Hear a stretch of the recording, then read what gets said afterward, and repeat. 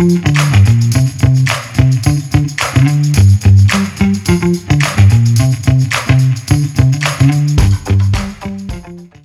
listening to The Running Public. From marathoners to mud runners, we all have the same goal. Get to the finish line faster. That's right. This podcast is for you guys, The Running Public.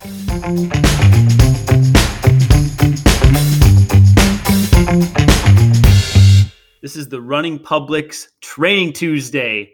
Training Tuesday is where we talk about training only. One topic, we dive deep, we explore it completely. It's training, it's Tuesday. Training Tuesday. Tuesday.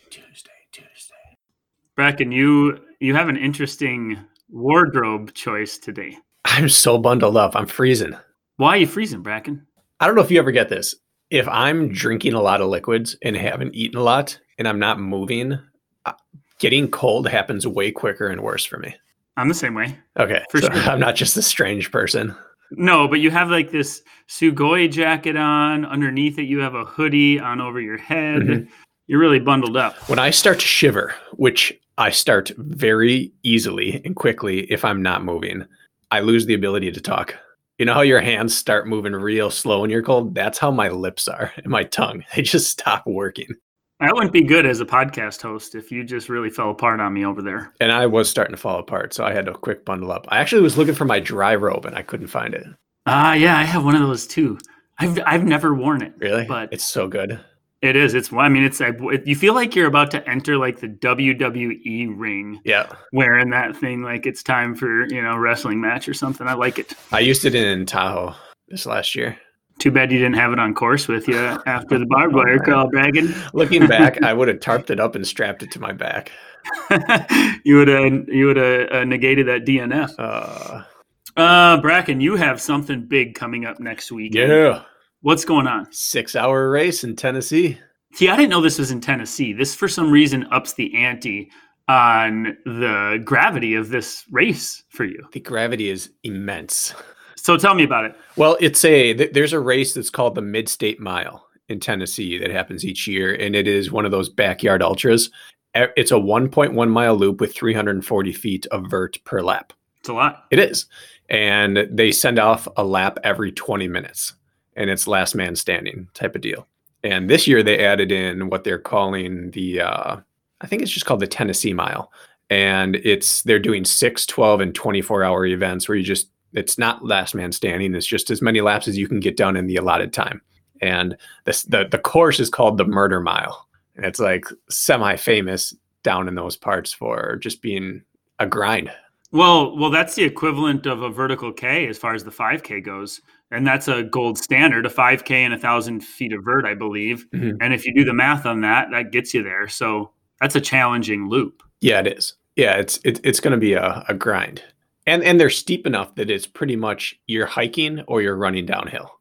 You can run pieces of it, but for that amount of time, you got to be really, really ready to run. Is it one long gradual climb, so to speak, or is it a bunch of small ones? There's two climbs per lap. They're both pretty steep, like between 20 and 50%.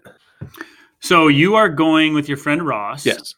And are you racing or are you accompanying? Well, it's kind of changed over time. It happens just outside of Franklin, Tennessee, and I have family down there. And originally I said, I talked to Lisa. I said, let's just go down for this thing. I'm training with him every day for it, or not every day, but many of the days. And we can go down, see my family. It'll be a lot of fun. Maybe bring my parents with. And then the pandemic got worse and everything's spiking around here. And now no one's going down. Uh-huh. So it's just me. And my dad, I think, is actually going to jump in the car and drive down with me. But we're just going to drive down Friday, race Saturday, drive back. We're not going to make this a family vacation anymore. So I'm going down there and I'm going to run every step of it with them. But I will not race myself because I'm not in any position to race for 6 hours, but I'm going to accompany him. I'm going to be an active crew. Okay. So your sole focus is to make sure that he gets through this well, and your fitness is better than his in a sense, in where you can run with him and have energy to expend crewing in an ideal world. Yeah. And I don't know what crewing will really have to look like because it's a 1.1 mile loop. You can revisit your fluids in your station, every 14 to 20 minutes. They say you can hike the course in 20 minutes. Mm. So you really, if you didn't want to, you wouldn't have to carry anything. You could stop Right. and take 30 seconds to do something, but I'll probably carry a bottle every other lap. You should carry all his stuff for him. I'll Sherpa it. And just hand it to him as he needs it. You can be his I don't mind servant. that. It's gonna be fun. It's his first. Good. I mean, I believe it might be his first trail race ever, let alone his first ultra. Now, Ross is a guy that we might want to try to get on the podcast, because what's Ross's story real quick? Without spoiling it, in case we have him on, he was a really good athlete who went into football instead of running and played college football. And then in the last year got tired of his weight being higher than he wanted it and started running and started listening to our podcast. And that's it. Now he's down, 40 pounds or something like that. And he's going to run a 6-hour ultra. From football player to ultra runner in a short amount of time. That's a pretty cool story. I'll be curious how it pans out for you guys. Me too. And we've talked about it. He's a smart guy. He's an analytical guy, and he's an athlete. So he's approaching this in the right way. But we've talked about how it's going to get bad, and we have a couple main goals going in. The first is not get injured. Second is not quit, and then the third is no being an asshole. That's one of our big points of emphasis, because what does that mean? Well, you see people when they break down in races, they get really, really dickish to everybody around them. They just can't handle the full body and mental breakdown. And his wife's coming down with their young kids, and they have a family vacation going on. And since he's never been in these places before, one of the big goals that I have set out is that no matter what happens, we're smiling our way through this ultra. It will get dark, and there's going to be things like take care of those feet, have multiple shoe options, make sure if you get behind on any of that stuff, it could get a little salty pretty quick. So. Yeah. And it's so hard when you watch people's videos on YouTube or wherever of ultra race experiences. You have the people like Courtney Dauwalter, who just grins her way through everything, and she's super polite to her crew and to the people on course and to the spectators and volunteers and race officials. And then you have people that just start snapping at everyone around them, and they yell at their crew, and they're really short and sarcastic with everyone. So no being an ass. That's the name of the game for us. Golden rule. I like it. Yeah. Easier said than done too. Good luck to you, Bracken. People, we missed our Friday episode last week, and I just thought we should address that. And no real good reason other than it was the holiday. We were prioritizing a little time with family. You had your sisters in town, I believe. Yeah. Which you don't see very often. And we didn't do it because it didn't fall high on our priority list on a Thanksgiving week. We got some messages about some of you constantly refreshing your feed for your Saturday long run. Sorry about that. I had a couple messages just wanting to know if we were okay, which I found endearing. But we don't plan on missing another Friday soon. No, we had one time slot, and it was at night after Thanksgiving, and we both just decided, family time. So we probably should have addressed it on social media, but that's not our style. Listen, our social media game is 100 right now, Bracken. We're putting out some quality content on there. We are. Yeah. But the plus side of all this is now Training Tuesday and Weekend Long Run, the episodes align. We were always one episode ahead of the long episodes, and now we'll be even. Because we missed the Training Tuesday way back in our infancy, I believe. Yes, we did. Yeah. Let's jump into today's topic. You intro it. This is your baby. All right. Well, it's not my baby, but I figured it was worth talking. Well, we always hear this annoyingly cliche phrase like your results are made in the off season, or like what you do in the dark shows in the light, and all these, typical sayings. And as annoying as they are, there's truth to them. And it is my belief and your firm belief that what you do now, when the motivation is starting to wane, we don't really know when we're racing again, we would be in what we consider the off season, is hands down the most important part of your 2021 success, and why you need to stay poignant, purposeful, and motivated right now, because this will determine the level of success you have next year. And I thought we should talk about that. Colleen Crocker, my mother, repeated that our entire childhood and young adult life, that your season's won in the off season. Because my brother and I and my younger sister, we were externally motivated. We didn't have internal drive. My older sister did, and she became a national team member at the age of 13. Wow. And what? Rhythmic gymnastics. Amazing. We were externally motivated, and so we worked really hard in season. And my brother and I went to Division III colleges. My younger sister is super talented, so she got a full ride for basketball to D1. But we were not off-season workers for the most part. And so she tried to drive it home for us, but nothing has driven it home for me like OCR has. Because even in track, it's a long season, and the early season races don't matter. Nothing matters until conference and nationals anyways. And so you can take your time to get into shape in college and you're fine. Your sponsors don't drop you. Your scholarship doesn't get dropped. If you perform at the big meets, you're fine. For the most part, in most programs, that's the way it's looked at. And so I could get by like that. My brother could get by like that. But in OCR, every race matters unless you're only going after the world championship. And as we saw with like Robert Keelan in his Spartan contract negotiations, you can win the world championship and nobody cares. They didn't. I mean, people care, but the companies didn't care as much because he didn't put his work in throughout the season at the same level that they wanted him to. So anyways, OCR, it really drove home that you have to show up ready to rock every time there's a race. Well, and this is one of those sports, I think endurance athletics in general is one of those sports where talent only gets you so far. If you're an amazing basketball player, talking about your sister, you can be a little out of shape when the season starts, but if you have that raw talent, you can fake it long enough and then come into your own mid-season and nobody's going to bat an eyelash. And you can coast. Sure, exactly. You can coast. In this sport, you are rewarded for your efforts. Talent doesn't hide, as you say, but talent also only gets you so far. And you need to lay foundation. You need to keep making bank account deposits with your fitness, and you need to stay on it. Because we chose this sport, and it's the one sport where we get a delayed effect to the work we put in. We don't see immediate results, and it's not always linear, but eventually it pays off, and so by not going down that avenue right now, which means starting to build for next year with purpose, you're really selling, I think, your top end consistent potential throughout the year short. And that's why it's so dang important to stay on it right now. Yeah, there is no coasting in running. In basketball, to come back to that, you can save yourself for offense while playing defense, or vice versa. You can take plays off and then attack in spurts. Outside of the most talented runner in the world, you can't do that. You have to be on the entire race or you get dropped. And that's even more magnified in OCR, where every race gets out hard and obstacles are taxing. So even if you are coasting, suddenly you're dropped or you're exhausted anyways. And that fitness starts now. Mm-hmm. And if you're talking in the grand scheme of the entire season, whether you're a Spartan athlete or a road racer or a trail racer, it doesn't really matter. Like, we have one chance to coast all year, and that is in our final taper to our big event.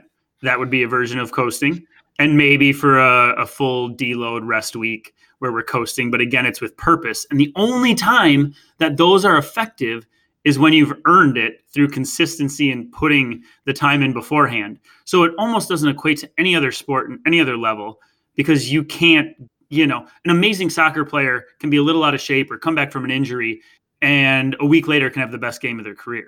Basketball player can be the same thing. When have you seen that in running? Never, right? So it just drives home the point that now is the time. Don't get complacent. Don't use the procrastination model that Bracken used in high school. It's now. So we want to dive into a number of different topics and avenues with this. And I'm going to preemptively derail the argument that, well, we've had 3 of the last 5 world champions have slow played their season.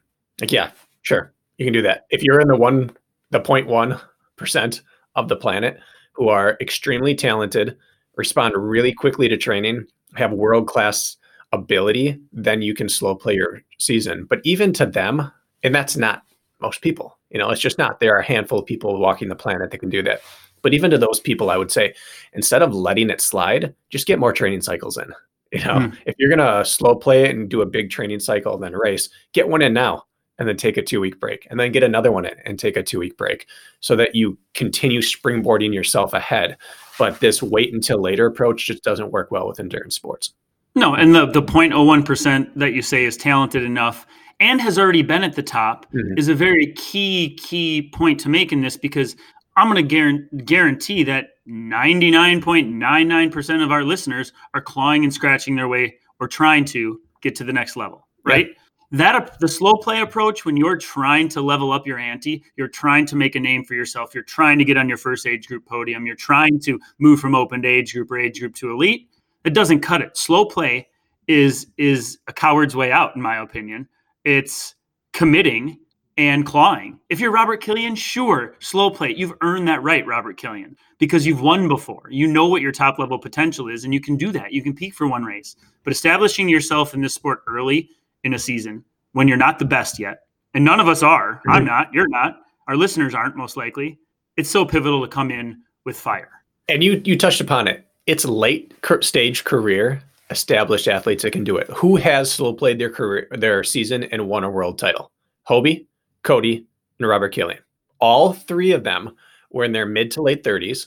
Two of them were in like 39 and 40. All three had won a world title previously, and all three had just had years of dominance and perfecting their skill and years of building their fitness up.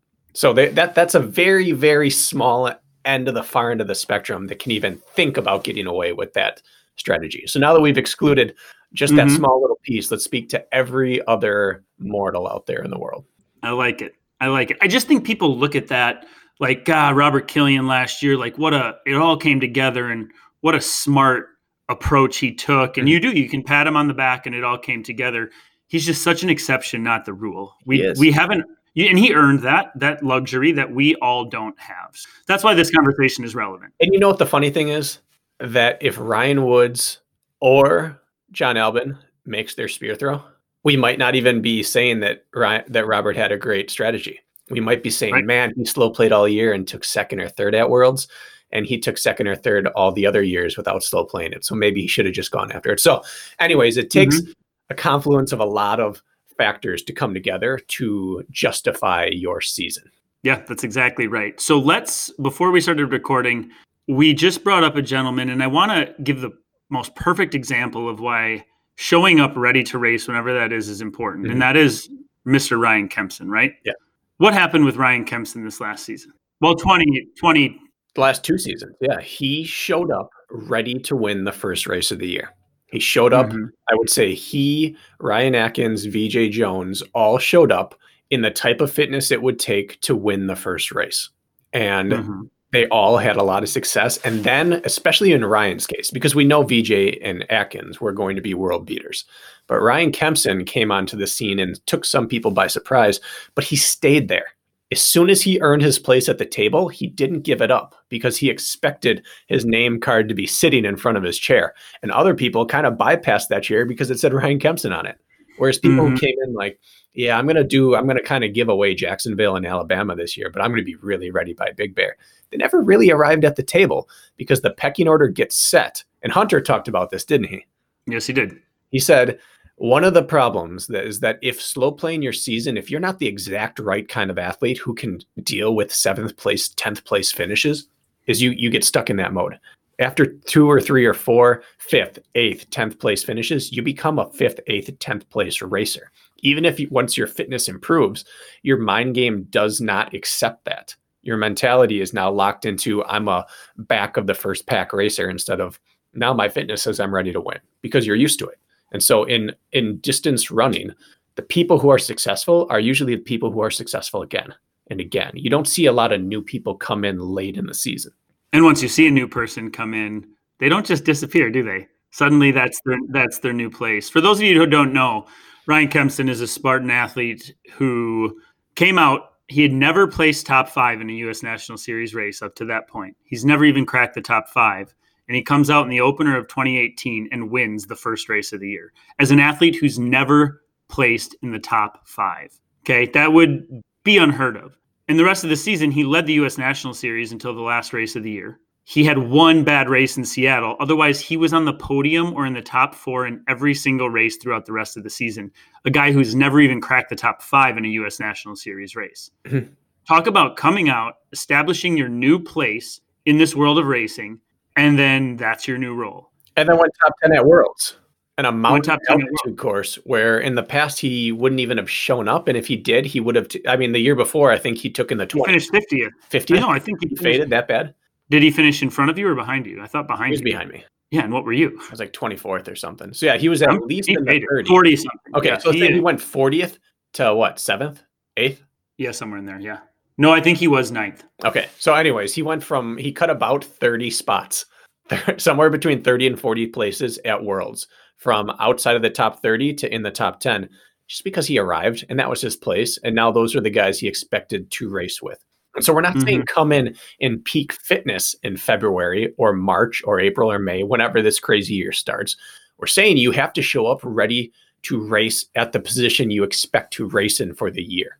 Another example of that didn't follow quite the trajectory that Ryan Kempson did, but a guy who could have and should have won the U.S. National Series, Johnny Luna Lima, came in and finally established his new role, which is not common, but he finally established his new role at the top about Seattle when he took 4th place. And then he stayed there as well and rode out the rest of the season. But as Johnny could look back and say, oh, wow, he fought the odds there and he repositioned his rank amongst the Spartan athletes. You got to think the guy's looking back saying, damn it. Like, I remember him saying at Jacksonville after the race, he was kind of following me and Veerman around and he couldn't reel us in. And he goes, I just wish I had 1 or 2 more tempo runs in before this. And that would have made all the difference in being able to stay connected. And I was thinking, like, why didn't you do 1 or 2 more tempo runs before this? What were you waiting for? Well, he was waiting to establish slow and consistent fitness, but it caught up to him a little later. Thus, he took 2nd in the U.S. National Series instead of won it. So just another example, like, yeah, it looks good on paper, like he established himself mid-season, but the whole what if could have happened earlier. And I think that's just important to note. I wish I had 1 more tempo run in. We've worked with many athletes over the years, both in regular standard running or triathlon or obstacle course racing. And it's depressing the amount of times the narrative repeats, which is someone gets close to a race and they're fired up 6 months out and they're fired up 4 months out, and 2 weeks out, they just say, you know what?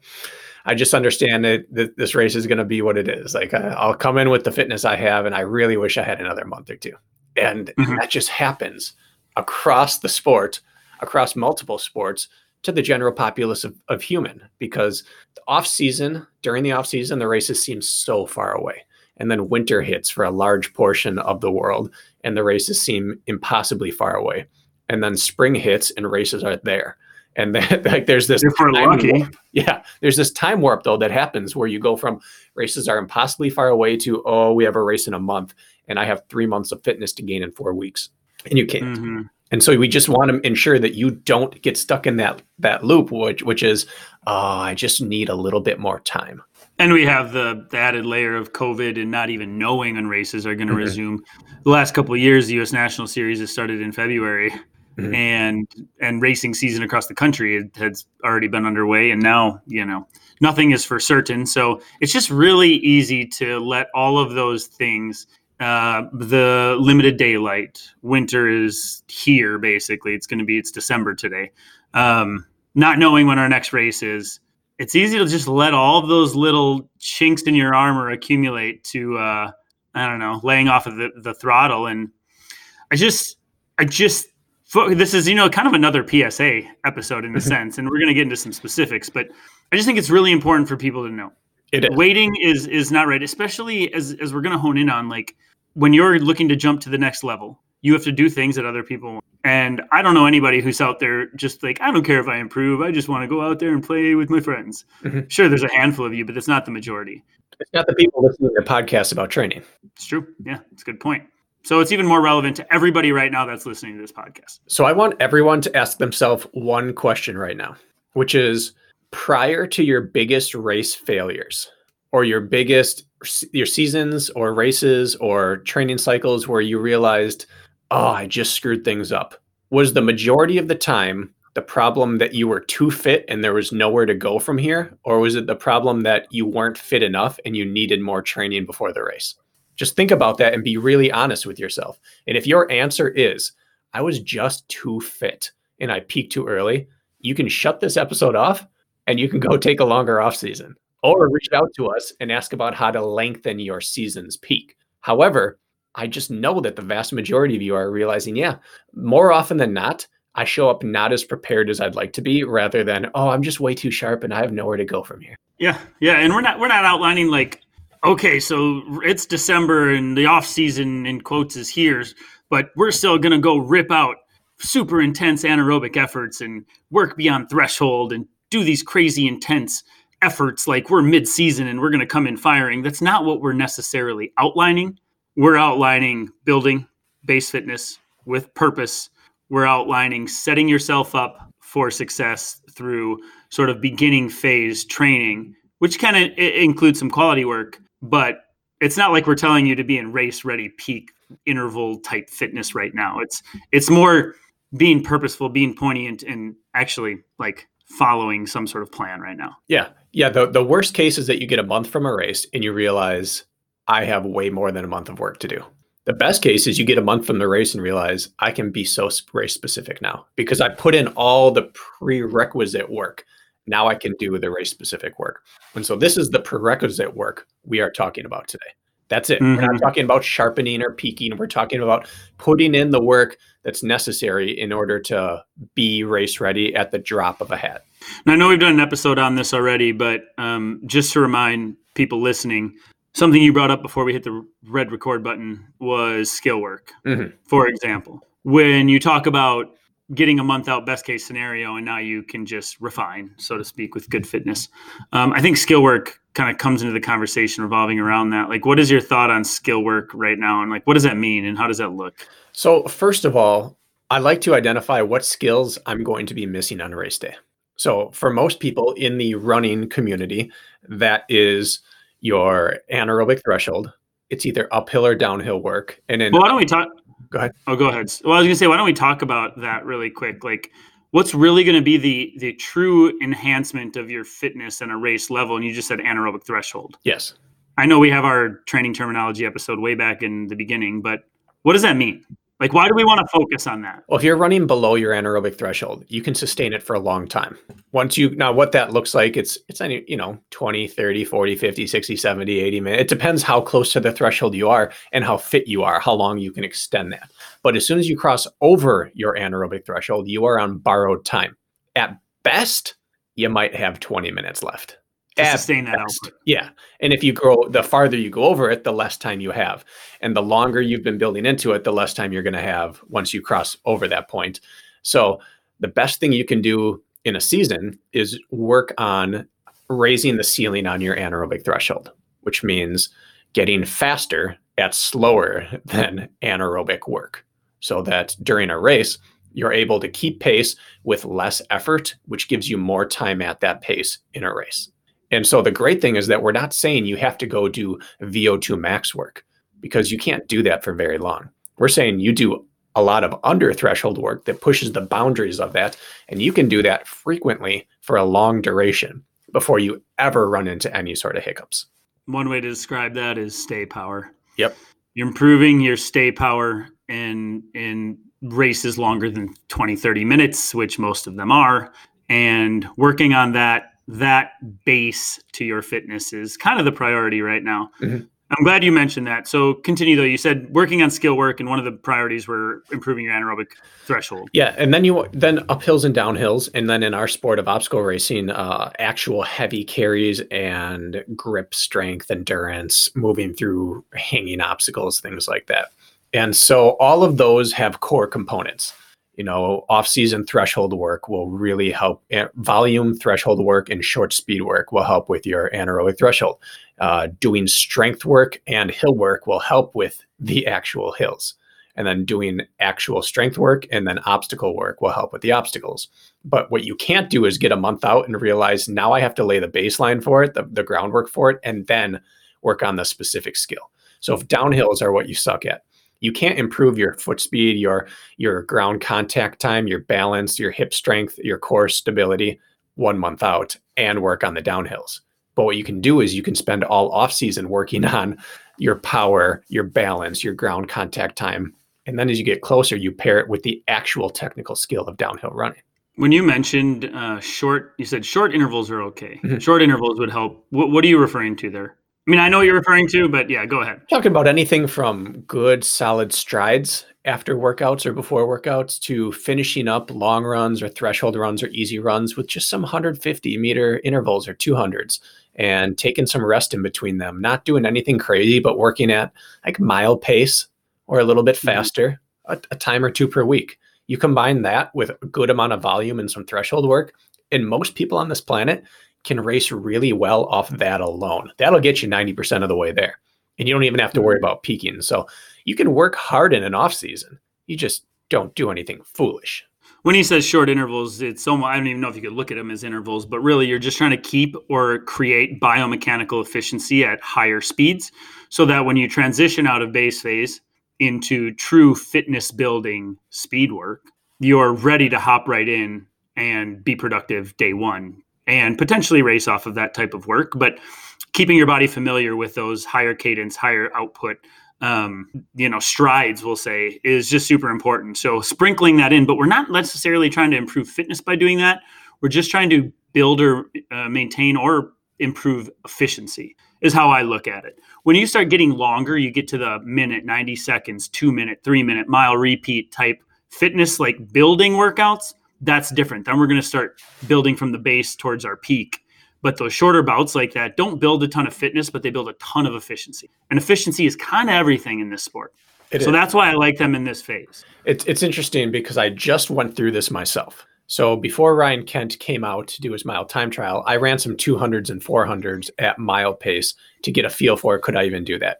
So I did one workout of 200s and 400s. And then after he was done, I started testing out the Alpha Flies and some other shoes. And I did a 400-meter workout. So I was running 200s at about 28 to 32 seconds. And then I was running 400s at 65, cutting down to 62 seconds. So all of this is mile pace and faster. And there's only two workouts. Right prior to this, I ran that 5K time trial in 1738. What was that, 8th run back from starting up training again? 16th run. You're the one who's got it dialed in for me. So I did a 5K time trial at 1738, which is, I think, 542 per mile. By the way, not to interrupt your story, but did you see the high school girl that broke the national record in the 5K? 1558 or something, 1559. 1558 on a cross course, a 5K cross course for a high school girl. Freaking unreal. And here you are running 1730. I know. I thought I'd rub it in your face. Continue. But the last time I time trialed, I was 1558 on the road, so that makes me pretty humbled as well. Yeah. Would you have outkicked there is the question. Oh, yeah, I would outkick it for sure. So here's my timeline. 16th run back, I run a 5K time trial, 1738. 20th run, I pace Kent for that. 22nd run, I run the quarter miles. And now here in run 30 or 35, I did 3x2 mile. And the first one was 540 pace, then 535 pace, then 530 pace. Testing out shoes. So I did 3x2 mile faster than an all-out 5K from 15 runs ago. And the only thing that changed in between was I ran some fast 200s and 400s at a very fast pace, and suddenly 530 pace felt like cruising. Whereas the first time, 530 pace felt like I had to push and fight to find that speed. Now I got to just let my engine work because I didn't have to fight against myself mechanically. I know I'm throwing that around a lot, but the biomechanical efficiency you have improved upon. Another word I've thrown around a number of times is neuromuscular adaptation, which is just your body's firing at its most efficient for that movement. In our case, when you're starting to run fast, you want to improve biomechanical efficiency and neuromuscular adaptation. So you're using all of those muscles are being recruited at the least amount of cost, but with the highest amount of output. And that's sort of the reason for those short intervals. So I'm glad you outlined that and notice the difference. You can't refute that. No. And that first day, I thought about every stride, trying to make my arms pump without clenching, trying to make my feet turn over without straining. And during the 2 mile intervals yesterday, all I was focusing on was keeping my breathing relaxed and making sure my cadence was up. I didn't have to think about my stride as much because I'd put so much bang for my buck work into those short, fast intervals. So anyways, that's the real world example of how doing something like that short and fast work when everything else I'm doing is basically just easy aerobic work and some hill sessions. It really pairs together nicely to run some pretty quick times without having to do anything really dangerous speed-wise. And without risking coming even close to some sort of peak. You're still laying a foundation. Correct. Which is where we want to stay right now, unless we have something coming up. On the flip side of the coin, I just want to touch on the strength side of things right now, because again, it's a weird time. Some people have gyms, some don't. People are at home. People are still able to get under barbells at gyms. You just don't know. But we've done whole episodes on this. I'm not going to dive into it too much. But right now, again, if you're going to talk about base fitness for running, you have to talk about base fitness in regards to your strength. And right now, Bracken's on this approach. I'm on this approach, is putting your body under heavy load, heavy stimulus, doing it frequently, and improving your overall high capacity output, which means raw strength and power. So this is the time, in my opinion, get rid of the Metcons, get rid of the WODs, get rid of the high tempo work. Now that OCR Stars is done, we don't need your heart rate to get to 180 during strength work. We need to keep it completely low grade, high weight, low rep scheme to relay that foundation. You can get into the fancy Metcon stuff later when the season gets closer and you want to up your output ante as far as work over time. But the way to even make that more efficient is to build your raw power foundation right now. So going back into a 5x5 program or something like that, working the foundational lift, squat, deadlifts, maybe heavy pull-ups, bent over rows, maybe some heavy core movements. Going into that stuff right now, again, and relaying that foundation is super important.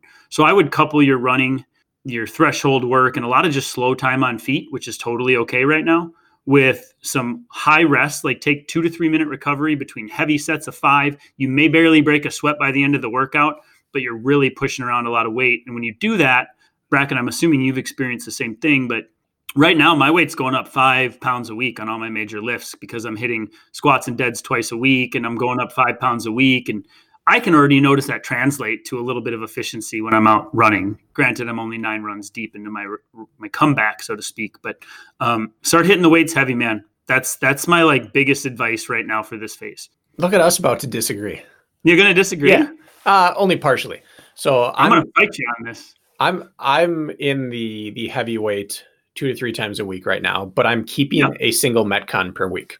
Okay. And I'm doing that for a lot of my athletes as well. And it's with purpose because we're kind of moving into that part 2 of base training where volume's increasing, but we're also doing things like hill bounding and hill sprints and some fast finish long runs and things like that. And what's next on the horizon is real speed work and real compromised running work. And I see Metcons as the gateway to compromised running, in that they keep that ability to transition between exercises sharp.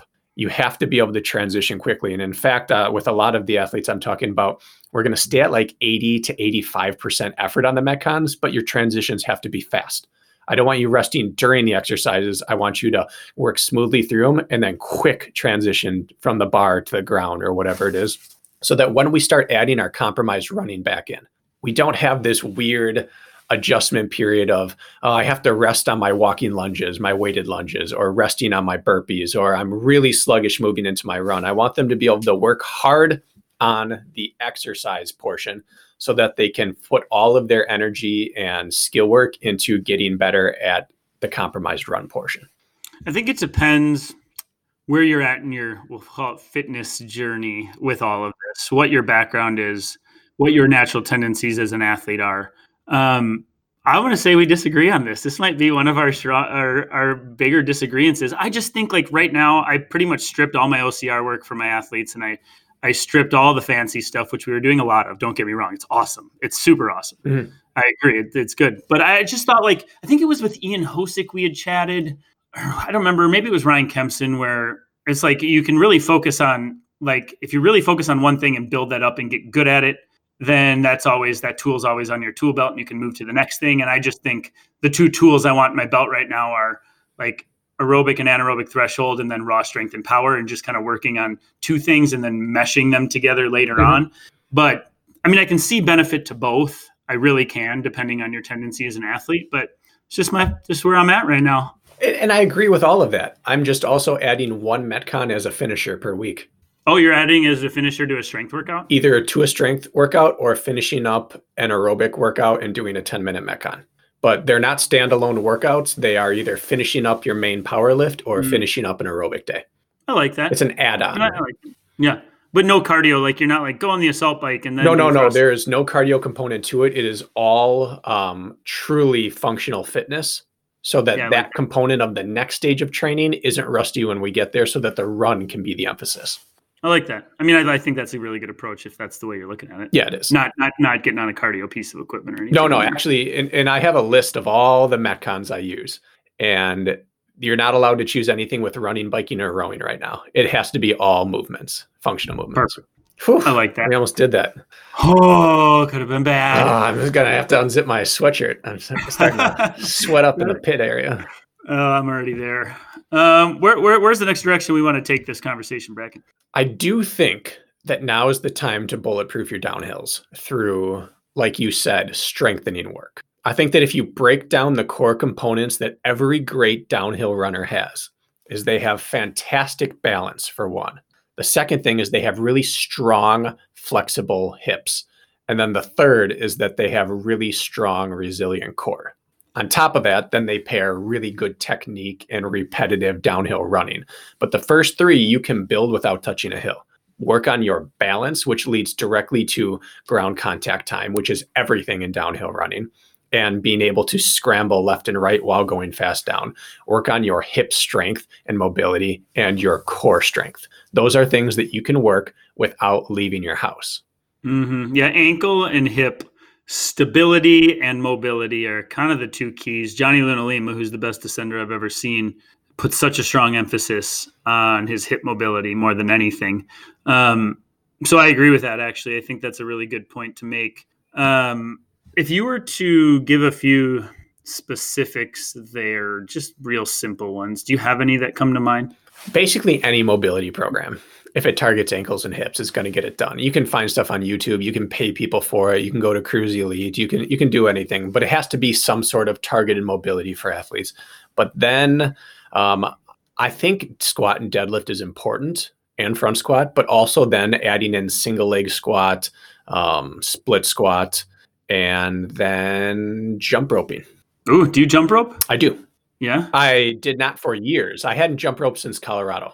And now I'm adding jump roping back in because it's getting back to the practice what I preach type of thing. I think jump roping is a fantastic skill for working on technical running and downhill running, because it is all about, you have to be able to absorb contact with the ground, get balanced, and push power straight out into the ground and up off the ground as quick as possible. And it translates directly over to technical terrain running, higher cadence running, and downhill running. Yeah, and if you haven't really jump roped before, it seems kind of gimmicky and stupid. Like from the outside, if you don't know what it actually feels like, but go and try to jump rope study for 1 minute if you haven't done it before, and see how it feels and what it does to you. You'd be very surprised, actually, how like engaging it can be. I talk all the time that speed is a function of power into the ground and how quickly you can get balanced and get off the ground. Mm-hmm. And that getting balanced and off the ground is entirely exposed by jump roping. If you jump on your left foot for, let's just say 20 or 30 straight jumps, and then you're right, you're going to feel a difference, and you're going to feel how quickly that fatigues or how slow you are getting off the ground. You feel like you're sinking in each time, that there's just energy jutting out right and left. It's not being transferred directly down. And that's a pathway you can directly improve just by jump roping. Another thing I think that really adds to the downhill is proprioception, which is really just a fancy way of saying your mind, like your body's awareness of its place in space, and being able to react and act quickly based on terrain features, turns, rocks, roots while you're descending. Super, super, super important. Quick feet, lateral movement, things like that. So doing sort of like agility drills and things like that can be super helpful if you're a little bit of a tentative downhill runner, being able to react to what's in front of you and make your feet move and adjust quickly based on what's happening. So I think that's a big component too that we kind of miss, because we're such a linear sport that we forget about that component, and then we get to a switchback descent with a bunch of crap in it, and we're kind of dumbfounded. Sometimes our body can't do what we want it to do as quickly, which is something you're really good at with your ball sport background. You got little happy fast feet when you go down those technical trails. Well, it's the muscle memory that we've talked about. Just like 200s and 400s make 10K pace easier because you're not focusing on driving yourself forward. Your body just goes on autopilot and it can do it better. It's the same thing with your feet. when you work on jump roping or plyometric drills or fast feet drills, the faster your feet get and the better proprioception they get, the more they can go on autopilot. And most of us are autopilot on pavement. And some people, a good percentage are on autopilot on smooth trail. And some people are on autopilot on technical trail. And some people are on autopilot on the nastiest terrain you can think of. You watch Kilian Jornet descend. You watch Ryan Atkins and a bunch of the Europeans who run that kind of terrain, John Albin. Those people don't think about it, and they're not expending physical or mental energy forcing their body to get through terrain. Their feet are just flowing with it, and that frees up their mind and their physical energy to work on the actual racing component of what they're doing. And you know what that comes back to? It comes back to your reason why jump roping is good is when you're agile, when you have good proprioception, good agility, good response time, you spend less time in contact with the ground as well, which is less damaging. So good descenders that are going faster, significantly faster than maybe you are also taking less damage, and they're also accruing less fatigue because their ground contact time is so much less than yours. Instead of plodding and braking and adjusting slowly, not only to get into the bottom faster, but they're getting to the bottom faster with less fatigue. Yeah. So it's just like layered with importance there. Good point to bring up. This is a good point to bring up. Yeah. Descending in technical terrain is a double-edged sword. The worse you are at it, the more it costs you. The better you are at it, the faster you go through with the less energy expended. And then the rich get richer. And so you might as well focus on being good at that skill. So again, these are things you can do in the off season that don't get you anywhere near peaking, but they set you up to do a very pointed block of training at any point and suddenly be race ready. Yep. Yeah, I agree. And two more points that I want to make in regards to all this. And again, we did a skill work episode a ways back, but just as a reminder is work your weaknesses and work them often. Build that new tool in your tool belt, whatever that may be. I think now still a decent time to put that in there. And that means like if you're slow, like you can go and grind all day, but you feel like you go mile time trial and it's like a whole new world and your body just can't do it. You're the guy or girl who needs to put in those 150 meter repeats at the end of your runs. Just short, spicy stuff to just work that efficiency. I don't mean go out and do like high-end 400, 800 mile repeats right now, but just make sure you put that into your arsenal. I feel like that's super, super important.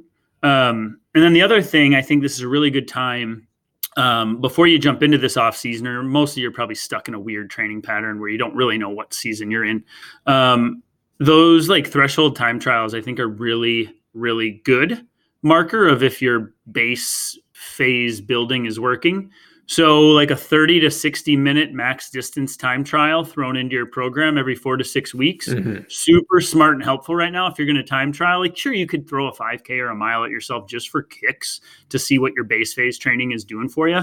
But I think the real measure of how this is going to improve your race fitness is going to happen in those longer like lactate threshold time trials. So 30 to 60 minute max distance to see what you're doing, if it's working, because ideally in this phase, if it's done correctly, you should probably see that increase slowly, like your ability to perform over a long duration, even though we haven't filtered in super high-end work. So longer time trials, I think is a really good place right now.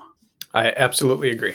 If you look at periodization in general, the purpose of it is to do, whether you're talking strength training, whether you're talking ball sports, whether you're talking endurance running, is to do a lot of something at an effort that does not trash you so that you can do less of it at a higher effort easier later. That's really all it is. So if it's volume training or if it's weightlifting, if you're training for a 1 rep max of bench, you don't go out and do a lot of 1 rep maxes. You go out and do a lot of 5 reps over and over and over. And then when it comes time to start really getting ready towards the 1 rep max, then you do some 3 reps and then you do some overload weights with one with people helping you. And that's no different with running. You go out and you do a lot of volume of running. And then you do less volume with higher intensity running. And then you get right before a race and you do some incredibly intense running that's way harder than what you'd experience in a race, or right at or at above with a lot of rest and even less reps. And then you go out and race. It's a pretty simple system. And right now you have to identify which stage of that system you are in. And then you simply match your purpose to that point. So with that, are you in the stage where it's time to build lots of reps, so that later on it's easier to do the reps more efficiently, faster? Or are you starting to do faster, more efficient reps? None of us are getting towards the actual of overloading and becoming really, really, really nasty in our training with lots of rest and less reps because we're not close to a race. But you can go through a couple of the first 2 cycles with rest in between and keep building upwards. You don't have to just stay in a holding pattern with one of them for 6 months in preparation for a race. Yeah, that's a good point. And going back, one other ad I wanted to mention in regards to time trialing is another one I like to do if you're in touch with your lactate threshold or your anaerobic threshold or any of those, you have an idea where your heart rate's going to sit with efforts. And another thing that I've been doing recently in my comeback, actually, which is I've really enjoyed, is picking a heart rate and then staying at it. And so going out and say, I'm going to get my heart rate up to 170 and I'm going to hold it for 30 minutes and see what pace that gives me. Let's say on flat terrain. And then you can go back and retest the same thing at like a given heart rate, and you can monitor efficiency and improvement in fitness that way. If you don't like the idea of like a time-based time trial, you can also go off a heart rate and just stick it out and be like, oh, I ran 5 seconds per mile faster than I did 4 weeks ago at 170 beats per minute. That tells me that, I'm biomechanically more efficient. My fitness is improving. So that's something I liked. I've been playing with it right now, and it's been kind of fun for me. So I think that's another route people can take if they get excited about heart rate data and things like that. I like that. Do you find it difficult to stay at a number, or does it become pretty easy once the exercise gets set in after a couple minutes?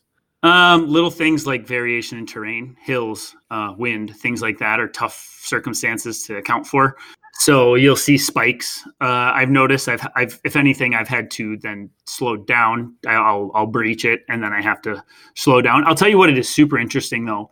Watching, like my stay power fitness is poor, clearly I've done 9 runs now as of today, but my pace does cardiac drift is real, and my pace has to take a sharp drop pretty quickly. Once I get past like 20 minutes, it just to keep my heart rate from rising too high, which tells me like, obviously I got some work to do, which isn't a surprise. It's been interesting. Something I'm going to play around with a little more. It's funny. I said that exact same thing to you this week, that my slow endurance is pretty good right now. I can go spend hours on feet with no repercussions if it's slow.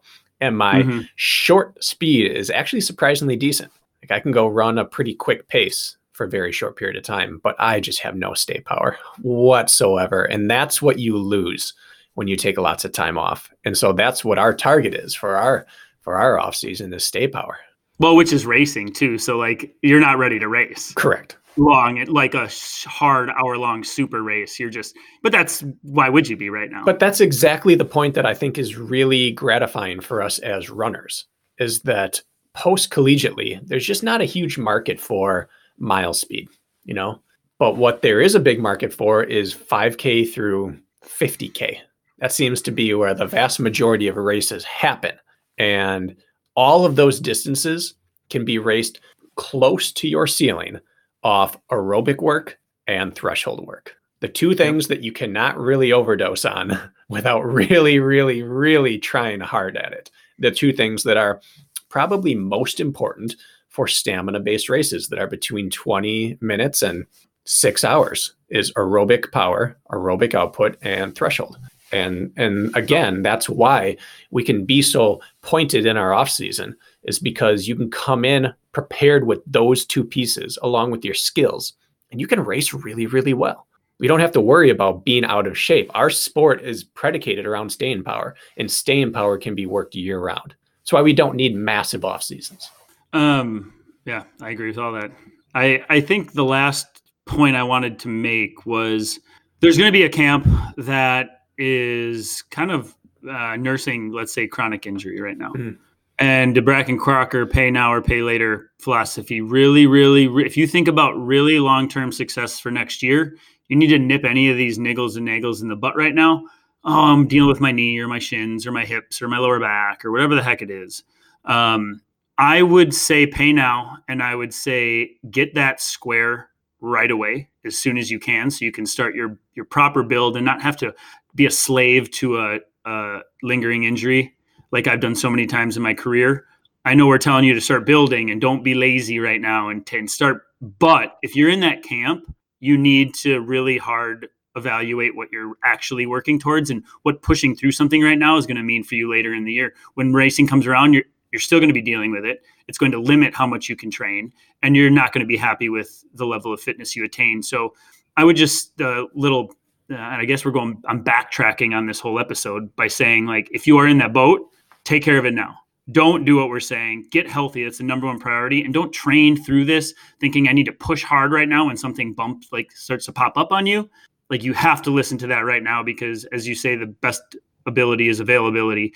And if you show up because you were so motivated this off season, but you were pushing through some things you shouldn't have, that's going to be to your detriment. So don't be that person. If you got anything you're dealing with, I would say rip the Band-Aid off and take some rest right now and fix it now, and then start what we're talking about.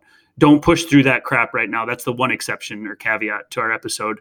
And then the other thing along with that is we're not just talking like build week after week after week. We're still talking about polarized training, periodized training, building for 2 or 3 weeks and taking a heavy deload week still.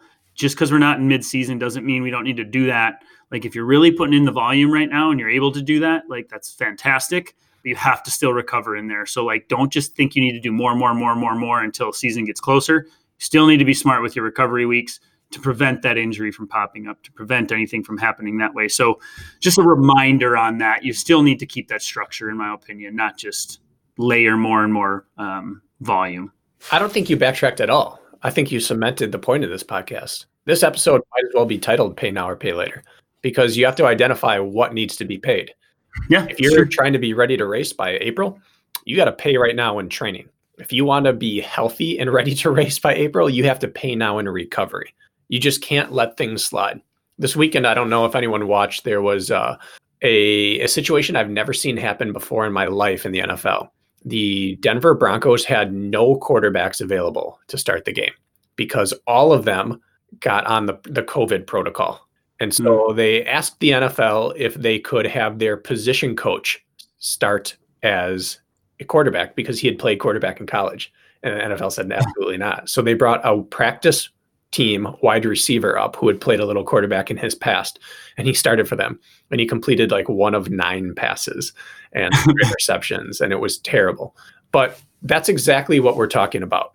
It's what those quarterbacks did is they showed up on a day they didn't have practice. All 4 met in the film room to watch film together. They went out of their way to get extra work in, and they were lax on their COVID protocol. And I feel like that sums up what you're doing if you have an injury there, but you just want to get more work in.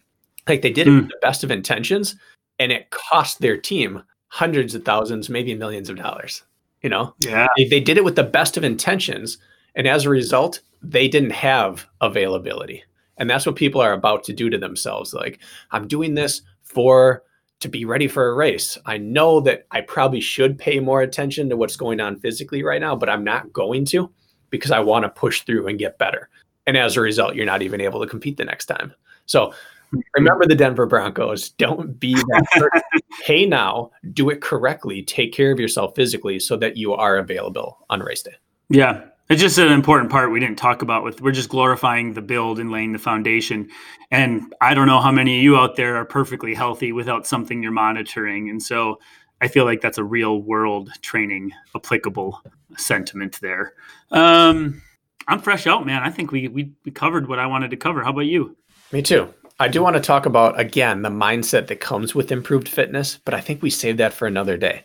But I guess I'll close with a hint of that, which is the purpose of a build is to get better. But I don't believe you get better and then arrive at a new spot mentally. It has to be paired together throughout the entire way. And so while you're preparing, let's say you were always just outside the top 10 in your age group last year, and you're training to be top 10 this year. Every workout's done as if you're a top 10 athlete. The mindset has to start now so that the fitness boosts it rather than the other way around. You don't arrive on race day and then realize, oh, hey, I'm a top 10 guy. You walk in on race day knowing that there's no way I'm not a top 10 guy or girl. The Ryan Kempson thing exemplifies that, where he ran every workout looking at other people's Strava and realizing if I can just run 5:20 pace when I'm tired, I'm going to beat these people. And he ran every workout knowing, I think I'm going to win this race. I'm going to win this race. I know I'm going to win this race. Now it's going to be a fluke if I don't win this race. And that was his progression mindset wise. By the time he got to the race, he just knew, like, this is my race to lose. And no one knows what's about to happen. And that is so powerful because you just become that rather than all winter long. I'm running workouts and I think the pace is good, but I really just need to get out there and run a race to see kind of where I'm at. No, the race is run and over before you even take the line. The race is only about proving what you've already become. And so that mindset piece is really important for this offseason build. Is the races, I would say, are finally in sight. We are within 6 months of racing. I hope so. Yes, which means it's now time to think about them. And you're about to think about them. And so you must think about them as in the way you intend to perform, not the way that I was performing, and then we'll cross that bridge when we get to it. And how do you know how you intend to perform? Well, I think all of us at the top level are students of our competition. I think we know their tendencies. And I think doing a little Strava stalking or things like that, I mean, that's where Ryan Kempson started to understand what pacing he needed to run. And he honed in on that and built his confidence that way. It's okay to be a student of your competition. Yeah. Your ego isn't too big to scope out what the people you're trying to beat are doing. No. So I like that point. To wrap this thing up, I wanted to give a shout out to Mike Stefano over at Obstacle Running Adventures. He had me on his podcast. I think it was released. It'll be 2 days ago when you hear this. He gave a nice interview. He asked us about the origin of our podcast, got to know kind of where this all started, Bracken, and my take on how this got off the ground. Asked me some personal stuff, which I thought he gave a nice interview, and asked some questions that a lot of podcasts haven't asked me before. So I encourage you to go over and listen to Obstacle Running Adventures with Mike Stefano. I think he did a good job. He does a nice job over there. I might even start listening to his podcast. I'm going to have to check this one out. And you were on there. Why don't you let the people know you were on there earlier this year, weren't you? Yeah, it wasn't a cookie cutter interview. Does a good job. He does. So go check it out. Go give Obstacle Running Adventures a follow and some love. He's working hard over there. All right. Next time you hear from me. No, I can't say that. We're going to release one more before the ultra. But the next Training Tuesday you hear from me, I'll have completed 6 hours on feet, which is kind of big for me mentally, because that was basically what Tahoe was going to be, and I quit the race. Do you want to give away a free month of coaching for the person who is closest to guessing your mileage? Okay. So Ross and I have a goal. We have an A, B, and a C goal for the mileage we're going to get in 6 hours of running, 1.1 mile loops with 340 feet of vert per lap. We have an A, B, and a C goal. So whoever gets closest to hitting on the head what we do, I'll give away a month of coaching to. As far as distance goes. Distance. And let's give the listener one more thing to think about so they can make an educated guess. What is Ross's roughly 5K time right now? He and I both think he could go about 19:30 to 20 minutes, depending if he was on what kind of terrain and whatever. So 6:15 pace, he could maybe run a 5K. He ran 5:42 or 5:46 in a mile the other day. His first time. Okay. All right. You heard it here. That's all the info you're getting. You got to guess the mileage. 1.1 mile loop, 300 plus feet of gain. How many miles are they going to go? You can go over or under on this, I think. Just the closest. Yeah. We'll see how dedicated people are. There are places they can look and figure out what our goal pace is. Got to be in by Friday, too. You can't be sending us stuff sneaking race results. That's right. Friday at 5 p.m. We're cutting it off. All right. I like that. Thanks for offering my services, Kirk. Yeah, you are a giver, Bracken. And the person who was farthest away gets a year with Kirk. I'm even more of a giver, I guess. Somebody's going to write DNF, and I'll be the one giving it away. That's exactly right, because we are not stopping.